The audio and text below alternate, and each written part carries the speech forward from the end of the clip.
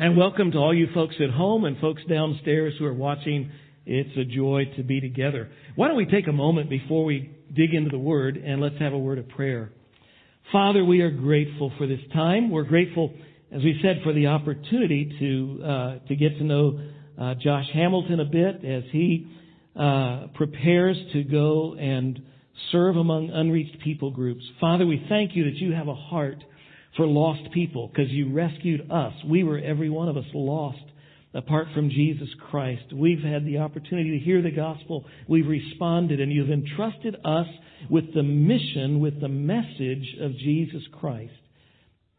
So thank you for giving us that privilege, the opportunity for us to be ambassadors of Jesus, to share with those around us, and also to partner with those who go to places where we cannot be. So we thank you for every one of the missionaries that we are partnering with around the world, and now for this new partnership with Josh. We pray you'd watch over him and enable him as he goes through these years of training, that you would prepare him for a great ministry in the days ahead. Father, we thank you as well for your word, and now the opportunity to open up your word to hear from you. And so we ask that you would help us to have attentive minds and willing hearts, and that as you speak to us through your word, that we would be changed. So, Father, to that end we commit ourselves, and we ask your grace in Jesus' name. Amen. We're starting a new series today. The Chapel of the Lake turns 50 this year. It was in 1970 that a number of good-hearted folks decided that Lake St. Louis needed a church. There wasn't one. And so they started meeting for services in late 1970 and then became officially chartered as a church in 1971. And then they selected, as they started meeting, they selected a leader. They chose George McVicker, who was a sales rep for Bigelow Carpets. And as apparently he used to say it, they picked him because he was a good talker. However, after a few weeks of leading services, George was frustrated. Now, George died before I ever had an opportunity to meet him. He died before we came up here. But his widow, Nancy, served as our church secretary for about 20 years and became a good friend of mine. And she said what happened was George ran out of religious things to say. And so he began a desperate search for what am I going to do? You know, another Sunday's coming and I don't know what to do.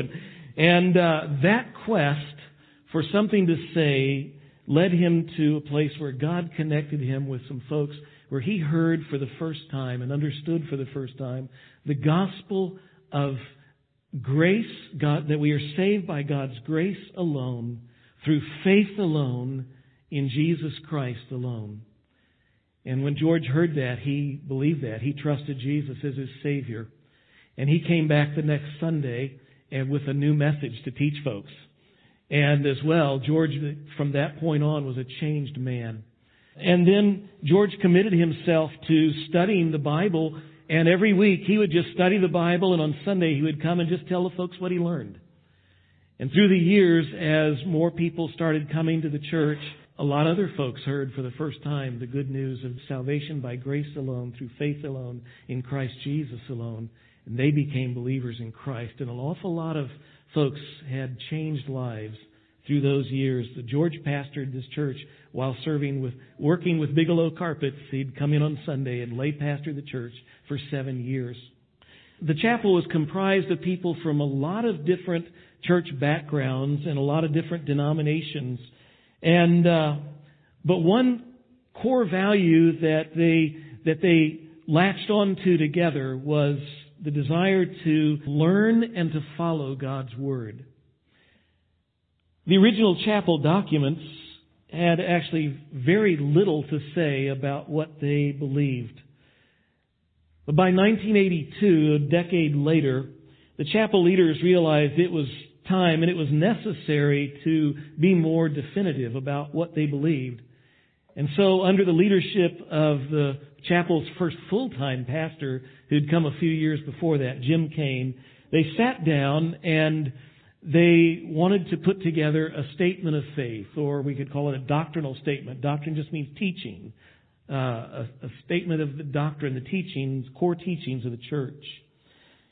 They believed that the chapel should be a place where there was unity around the absolute essentials of the gospel, of the essentials of the Christian faith, but that there was diversity in the things that are non-essential, and where at all times we would be a people of charity, of love for one another.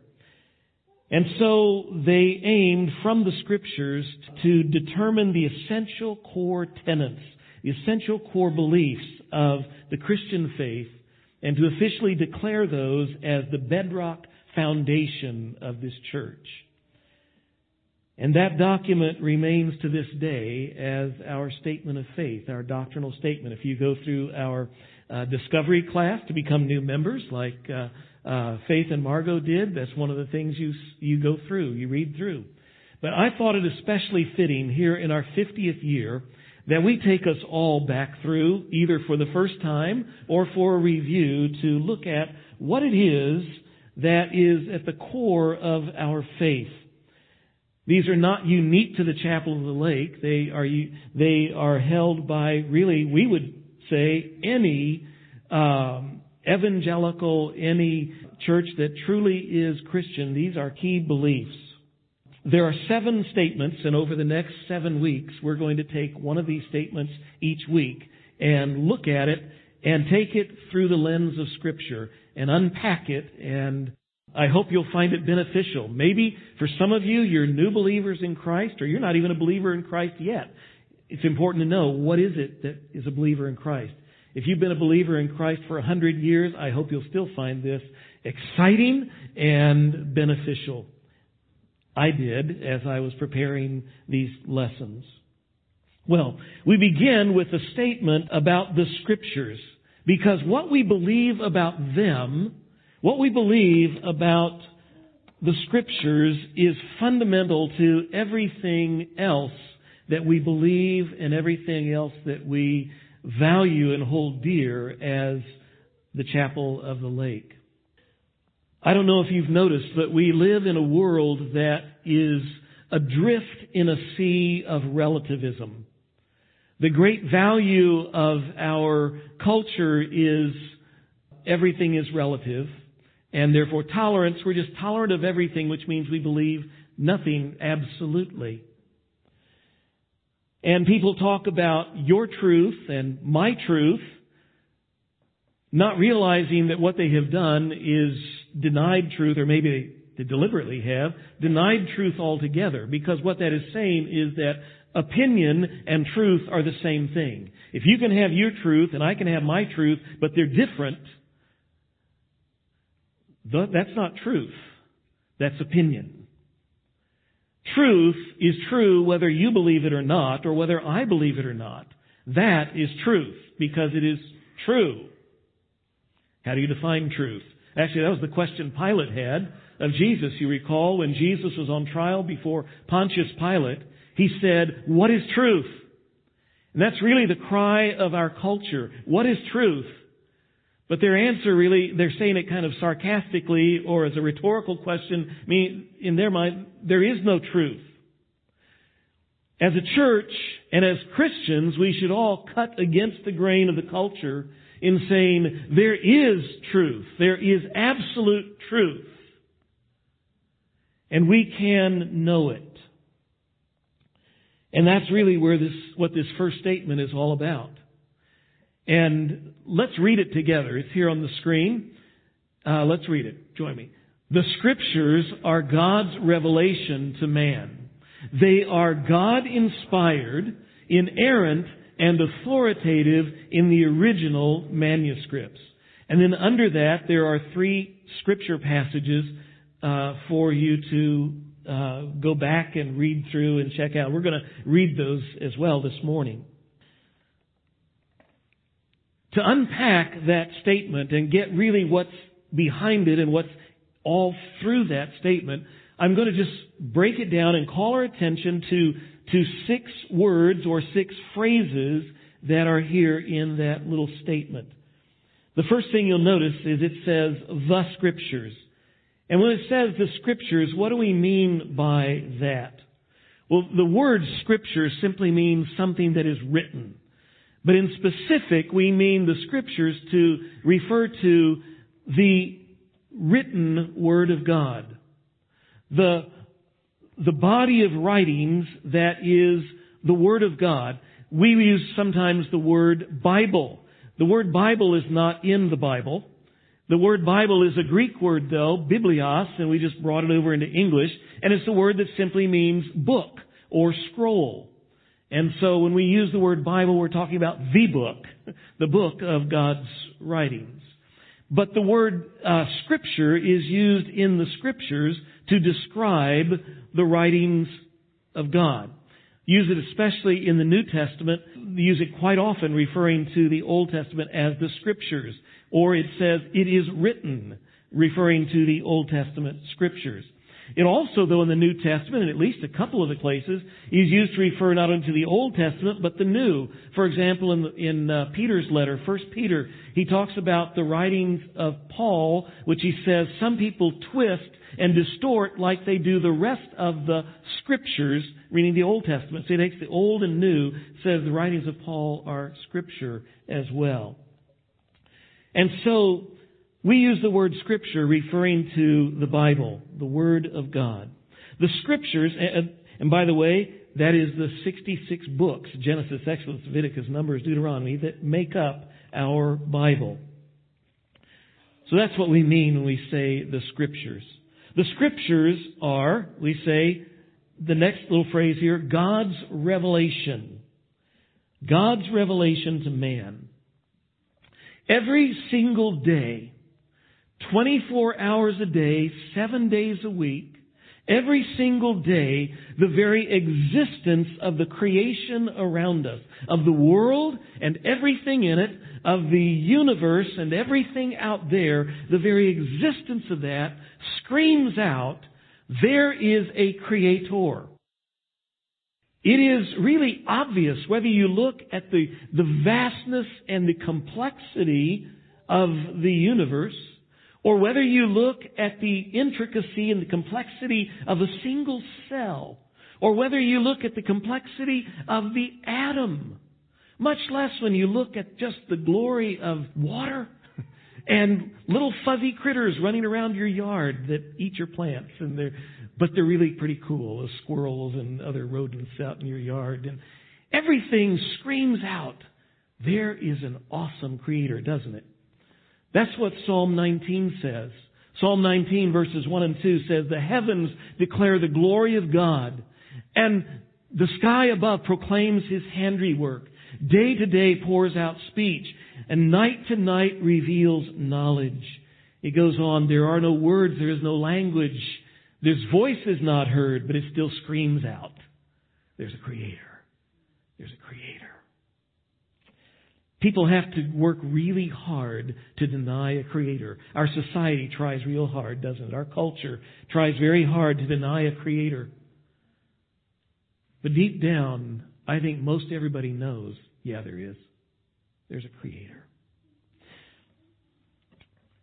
The universe declares His majesty, it declares His power, it declares His greatness. Yet, we cannot see God. We cannot know Him through the creation. We can know some things about Him, Paul says in Romans 1. We can know of His majesty, we can know of His power, His greatness, but we can't know Him personally, and we can't know a lot of detail about Him. There is no way that we could know God unless the infinite sovereign God reaches down to us and reveals Himself to us. And that is what this says.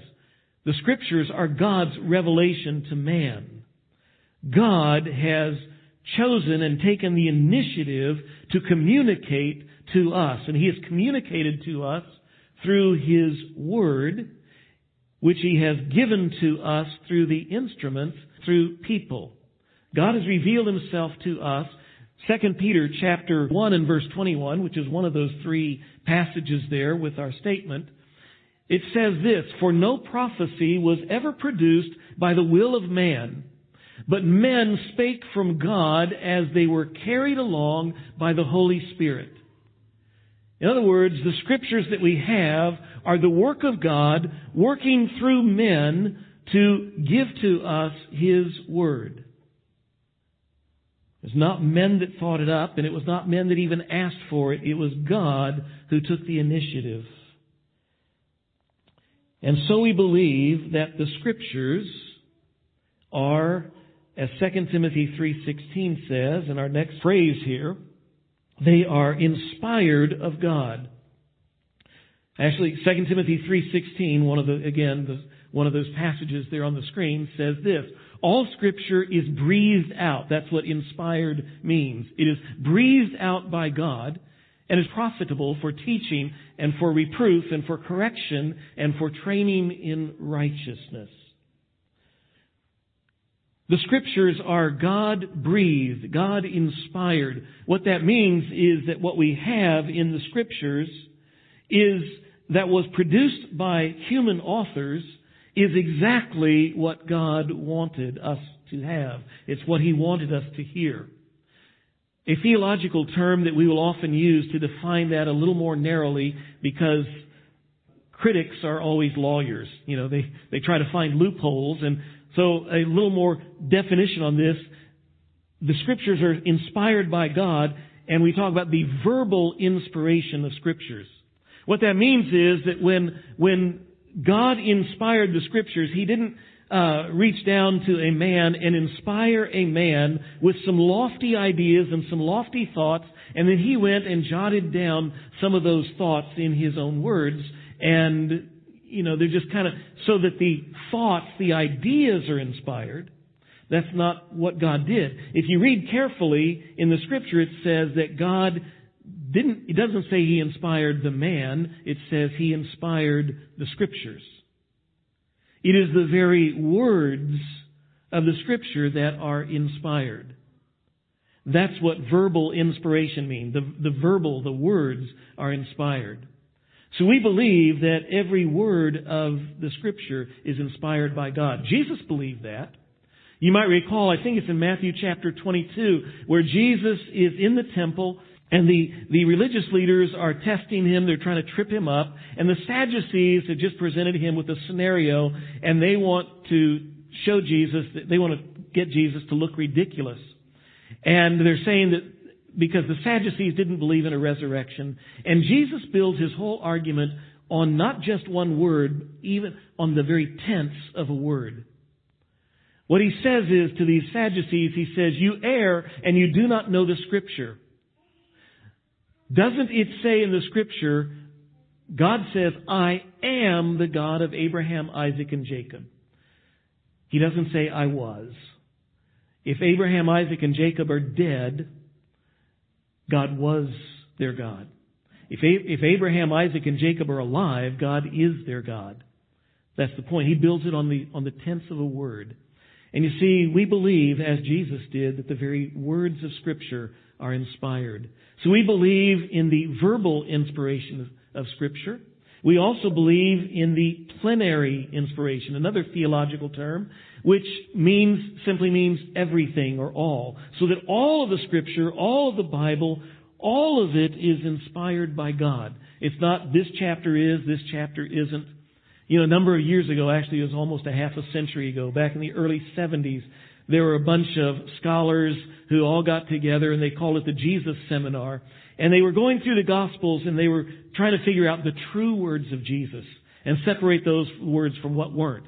And so all they did was they looked at and they said, "Okay, here's what says Jesus said this. How many of you think Jesus said this?" Well, and they'd take a vote, and if they got enough, they'd say, "Okay, well, these are the true words of Jesus." And not enough votes. Okay, these aren't. Who are they to say anything? That's not the way the Scripture is. It is all or nothing. It is either all God's Word or none of it is. So the Scriptures are inspired of God. And because we believe that the Scriptures are the very words of the Holy God, then we also believe that they are therefore, the next word here, they are inerrant. Inerrant simply means they are without error. Proverbs chapter 30 verse 5 says this, "Every word of God proves true."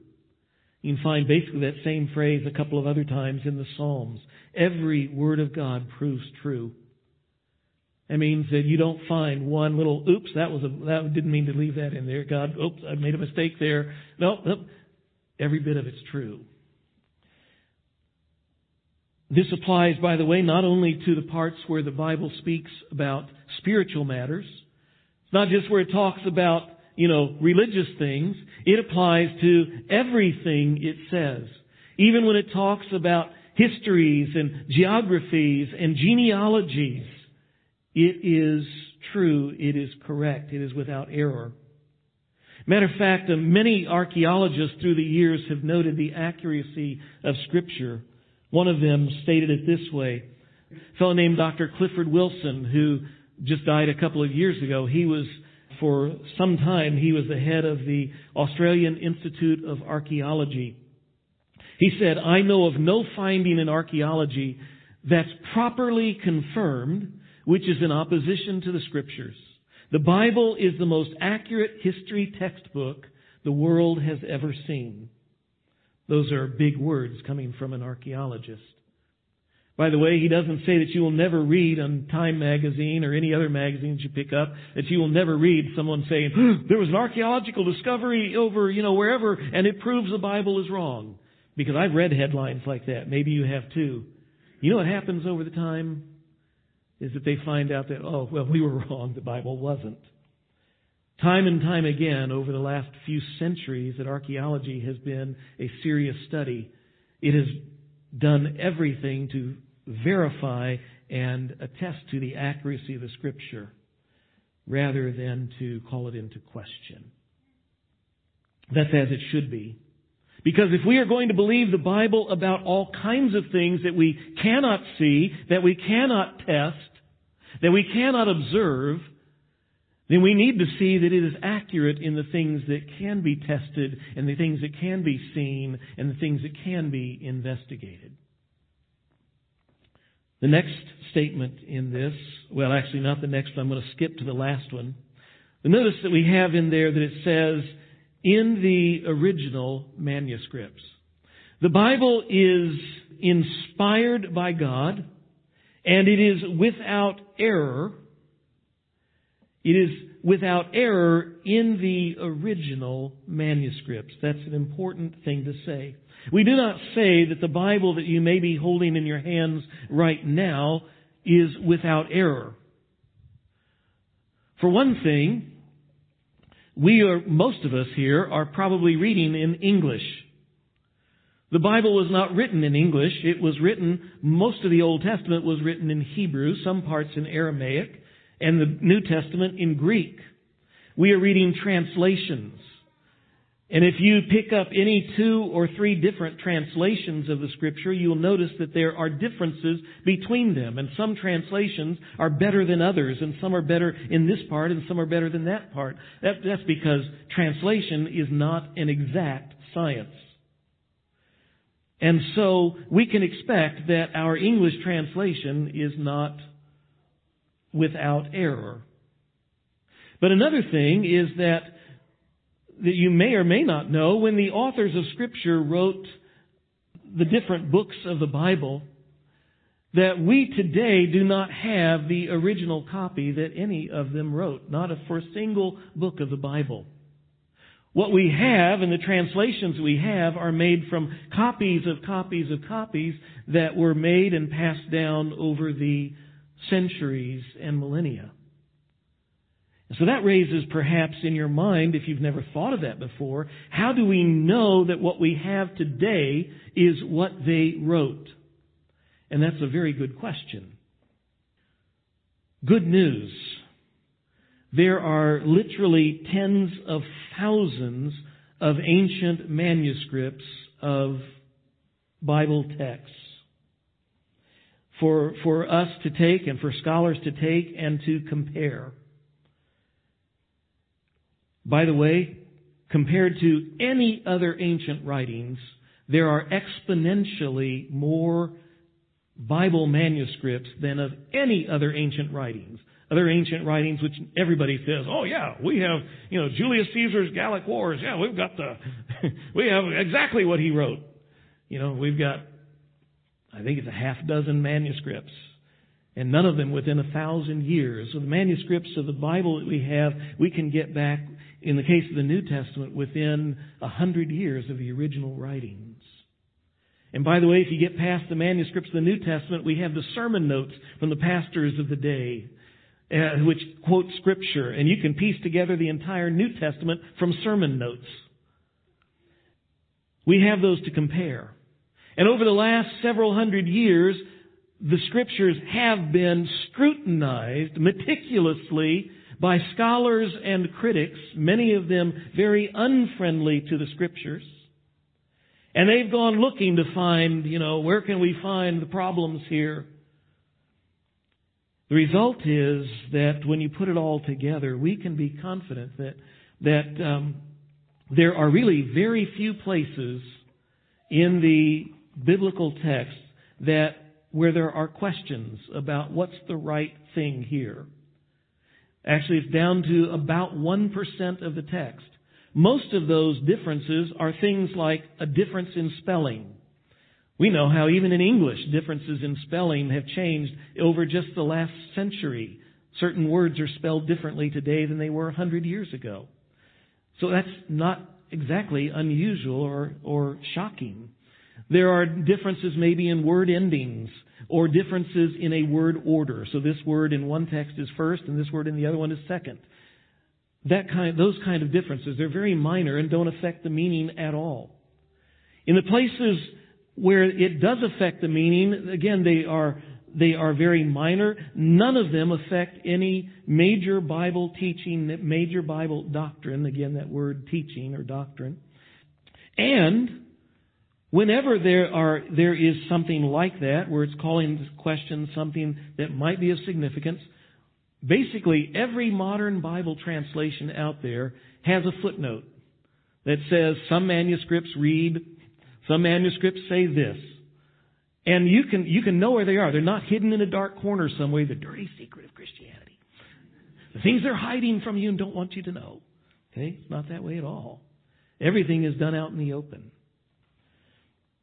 Bottom line, we can have a very high confidence that what we have today is what was originally written. That is good news. That really does not surprise me at all. Because Jesus said this, Matthew chapter 5, verse 18, I tell you the truth, until heaven and earth disappear, not the smallest letter, not the least stroke of a pen, will by any means disappear from the law until everything is accomplished. In other words, God is at work preserving His Word, protecting it. How else do we account for the fact that over millennia it has been transmitted? I don't have time to go into the accuracy and the wonders when the Dead Sea Scrolls were discovered and how they bridged over 1,000 years of gap between manuscript and discovered the changes are minuscule. Wonderful stuff. We can be sure what we have is what was written, but it's not an accident. It's because God is protecting His Word. And what we can be assured of in that is that everything God says will be done. His Word is another word that's not in our doctrinal statement, but probably could be or should be, is the word that they are infallible. The Scriptures will not fail. Everything God says will come to pass. This is a sure foundation. That's why it's stone number 1, as it is in the chapel's statement of faith. One last word, and that is the word authoritative. We consider the Word of God authoritative. The Bible is the supreme authority for our teaching, for our knowledge, and for our practice. We join with the great saints and the great cry during the time of the Reformation, when the Reformation reacted to other authorities that were claiming to speak for what the church should do and think and believe, and they said, sola scriptura. Only Scripture is our authority. We join with that. When we have a question, when we're faced with a question as a church about what we should believe about something, when we are faced with a question about how we should worship or how we should do this or do that, when we're faced with a question about what it is that we are, what our priorities should be as a church, when we're faced with a question about how to address some contemporary issue, we don't look to a denomination, we don't look to a person, we certainly don't look to the whims and the approval and the feelings of the culture around us.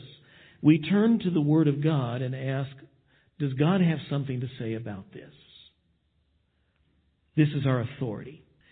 And there you have it. That is statement number 1 from our doctrinal statement, our statement of faith. Most of you already knew that's what we believe as a church. So I want to take it now and I want to try to put some feet on it. I want to take this and put some shoe leather on it. I want to turn it into something that is unmistakably practical. You see, because we have a tendency to hear something like this and we go into school mode. You remember school mode, most of you, when you're back there. A lot of you are still there. I pity you. I'm sorry. You know how it is in school. You sit there in class and you learn all this stuff and you go, yeah, I'll never use this again. Quadratic equations. Yeah, whatever. And you put it in a file drawer somewhere in the back of your mind, never to be seen again after you graduate. And we do that and we come to something like this and we tend to label it, oh, here we go. I go on to Theology 101. Goes over here in these file drawers and there we go. It's gone. But that's not what this is intended to do. Matter of fact, Dwight L. Moody, great evangelist and preacher of a century and a half ago, Dwight L. Moody said of these verses, well, I didn't even say what these verses are. I'm going to put this verse back up here. 2 Timothy chapter 3. We read verse 16. I'm adding verse 17. He said of these verses, these are not here for our information. These are here for our transformation. Let's read these verses together. All Scripture is breathed out by God and profitable for teaching, for reproof, for correction, and for training in righteousness, that the man of God may be complete, equipped for every good work. This is to be practical, not just intellectual. It is practical. You know, a lot of us, particularly around the end of December and 1st of January, a lot of us get informed about exercise equipment. Because we start thinking, it's time to start working on the physique again, work off those holiday pounds. So we go and we start doing our research on all the latest, and the best exercise equipment. We may even go out and buy one. So we buy a NordiTrack elliptical thing, or we buy a Peloton, or we buy, the little total body workout gym, or we buy the little ab trainer thing or whatever. And we get it, and we can get all the information, we can even buy all the equipment, and it does us absolutely no good in transforming our body if we don't use it, right? How many of us have exercise equipment gathering dust? I won't make you raise your hand. Okay. That was I don't want to embarrass everybody. But it's sitting there and our bodies still look like they used to before we bought the stuff. Don't do that with this. You notice that the first, 4 words are the theology we looked at. Everything else there is practical. All Scripture is breathed out by God, and here it is, it's profitable, it's useful. 4 things. It's useful for, what's the first one there? It's useful for teaching. Teaching. The Scriptures teach us. What they teach us is truth, and we need truth. This last week, I I had to go somewhere I had never been before, down in Chesterfield, and I was I'm trying to think about several things, including this message, and I had to run out the door, and I just quickly entered into the phone, and I'm going to follow the directions. I never do that because I hate that little voice speaking to me. In 4 miles, move into the right lane. I just hate that. So I usually look it up, look at the directions. Anyway, I did that. I'm listening to the thing because I just needed it to yell at me, turn now! Okay. Because I was daydreaming and thinking of other things. So I followed the directions, and I stop at where it tells me, and I look up, and I'm supposed to be at a pharmacy, and I'm in front of somebody's townhouse. Now, maybe they sold drugs in there. I don't know. But I was not where I was supposed to be. Bad information is at best a waste. Bad information can be dangerous. It can even be deadly. But the Bible, the Scripture, teaches us, and it teaches us truth, how we need truth, especially in this day and time when people deny that truth even exists. Jesus said, of course, you will know the truth, and what? The truth will make you free. We need truth. That's why we encourage you. Read the Bible on your own. Dig into it. If you're not already reading, I encourage you, grab the Scripture reading plan out in the foyer. Just takes you through like a chapter a day. This year going through the Old Testament history and Psalms and Proverbs. Find some way where you're reading at least a little bit every day. Get it into your heart and your mind and your life. Get involved in a Bible study. Besides coming to church, I encourage you, go to Sunday school, Sunday morning. Get involved in a home group, or go to a men's Bible study or women's Bible study, or go to youth group, or go somewhere. Go to Bible study fellowship. That's not part of our stuff here at church. It's a great Bible study group. Listen to KSIV radio during the day if you can. Great teaching on there. Learn God's Word. We need that. Second thing here, that God's Word, the Scriptures, are profitable for reproof. That word reproof means to expose wrongdoing, to expose sin.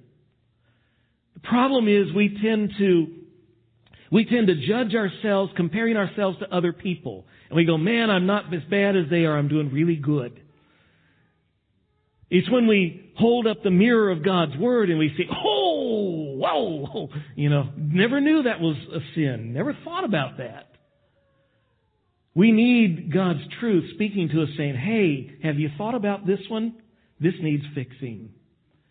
God's Word exposes our sin. It is, Hebrews 4 says, the surgeon's scalpel that goes in between the joints and marrow, exposes the thoughts and the intentions of the heart. Well, we need, for God's Word to transform us, we need to respond to the reproof, to the exposure of God's Word as it exposes our sin. Thirdly, it says it's profitable for correction. The words of God work in us to correct wrongdoing. Proverbs chapter 16, verse 25 says, there's a way that seems right to a man, but in the end, it leads to death. Have you ever done something that just seemed like the right thing to do, and afterwards you realize that was a really bad idea? That's our thinking. And even the times where all the times we think we're doing it right, and we've got it wrong. It's the Word of God that says, no, that's not it. The antidote we find over another proverb, Proverbs chapter 3, verses 5 and 6, where it says, trust in the Lord with all your heart. Do not lean on your own understanding, but in all your ways acknowledge Him, and He will make straight your paths. If you want to not end up following all the wrong twisty turns and the roundabouts and ending up in the wrong place, in the dangerous spot, in the wrong spot, you need to be listening to the right GPS. Not your own little ideas of what you think is right. We need God's way. It'll spare us an awful lot of trouble. It will correct wrong thinking and wrong acting, wrong living. Lastly, the fourth thing, it says it's useful for training in righteousness. The Scriptures will train us in not only what not to do, but it'll train us in what we need to do. It'll replace wrong behavior, help us replace wrong behavior with right behavior. Just a quick word of personal testimony. It's not in my notes. I probably shouldn't add this because I don't want to go late, but when I was a young man, I had a horrible temper.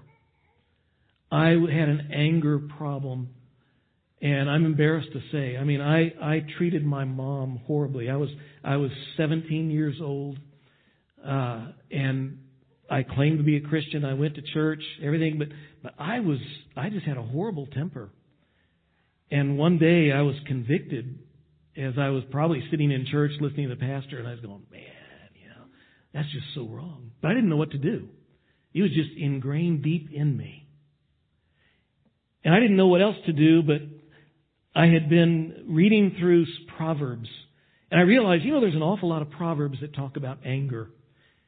So then I started going through the Bible to find all the verses I could that talked about anger. And I took them and I wrote them out on 3x5 cards. And then I carried them around with me, and when I was driving, I'd put them on the dashboard, so when I was stopped somewhere, I could pick one up and look at it. And I put those things to memory. Better he who rules his spirit than he who rules a city. It's better to have control of your temper than be a king. Do not spend time with an angry man.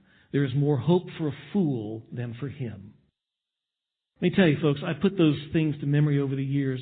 Be angry and do not sin, Ephesians chapter 4. Do not let the sun go down on your wrath. And you know what God did? He changed me. It's not that I have never gotten angry and sinned with my anger since. I have, on occasion. But I've heard my family say of me that I'm a patient man. I'm always amazed by that. That's the grace of God and the transforming power of His inspired Word to change us from the inside out. Get that? So what's the purpose in all of this? One last thing, verse 17. Because He gives us the goal. He gives us what God is aiming at in all of this. He's wanting us to know that His Word is inspired so that we use it and allow it to teach us and to reprove us and to correct us and to train us so that, He says, notice verse 17, the man of God, not the boy, the man. I say it's to mature us. So that the man of God, He wants to grow us up. The man of God may be, it says, complete, equipped. Or actually, a little more literally from the Greek there, to be completely equipped is really what it says. To be completely equipped. God wants to prepare you, to equip you, so that He can mobilize you. Mobilize us for every good work. In other words, what God wants to do is to grow you and I up, and through His Word, to grow us up, to equip us so that we can do and be everything that He made us to be, everything He designed and created you to be. Ephesians chapter 2, verse 8 and 9 says, by grace you've been saved through faith. It's not of yourselves. It's a gift of God, not of works, so that no one can boast. We looked at that verse last week. Know the next verse? For we are His workmanship in Christ Jesus, created for good works, which God prepared in advance for us to do. Before you were ever born, before the world was ever made, God designed works for you to do, and you to do those works, and works for me to do, and me to do those works. How do we ever get to do and be what God wanted us to be? The process is here through His Word. You see how practical this is? It's not just cold, dead theology. God has given to us as a great gift His living, active Word, which He breathed life into. And as we take it in, He breathes new life into us. Let's pray. Father, thank You for this marvelous truth. So much in those few words. And we've looked at just scratched the surface of the Scriptures that deal with this subject. But what we see is You have indeed given us a great thing, the Word of God. May we not do what most of us have done so often. We take this great gift and we leave it sitting in the corner, unwrapped or maybe even still wrapped up. Or maybe it's unwrapped but just sitting gathering dust. It's forgotten amidst all the busyness and all the clutter and all the noise in our lives. But may we see that you have given this to us so that we can know you. So we can know who you are, so we can fellowship with you more.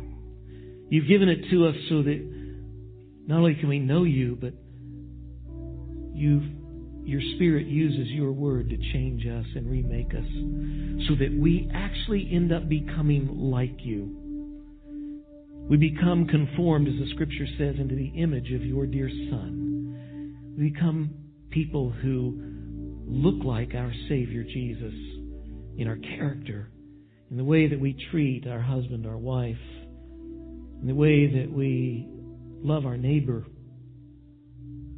Oh, Father, may we be a people who become known as many of our ancestors in the faith have been called by their neighbors and by folks around them. They have called us people of the book.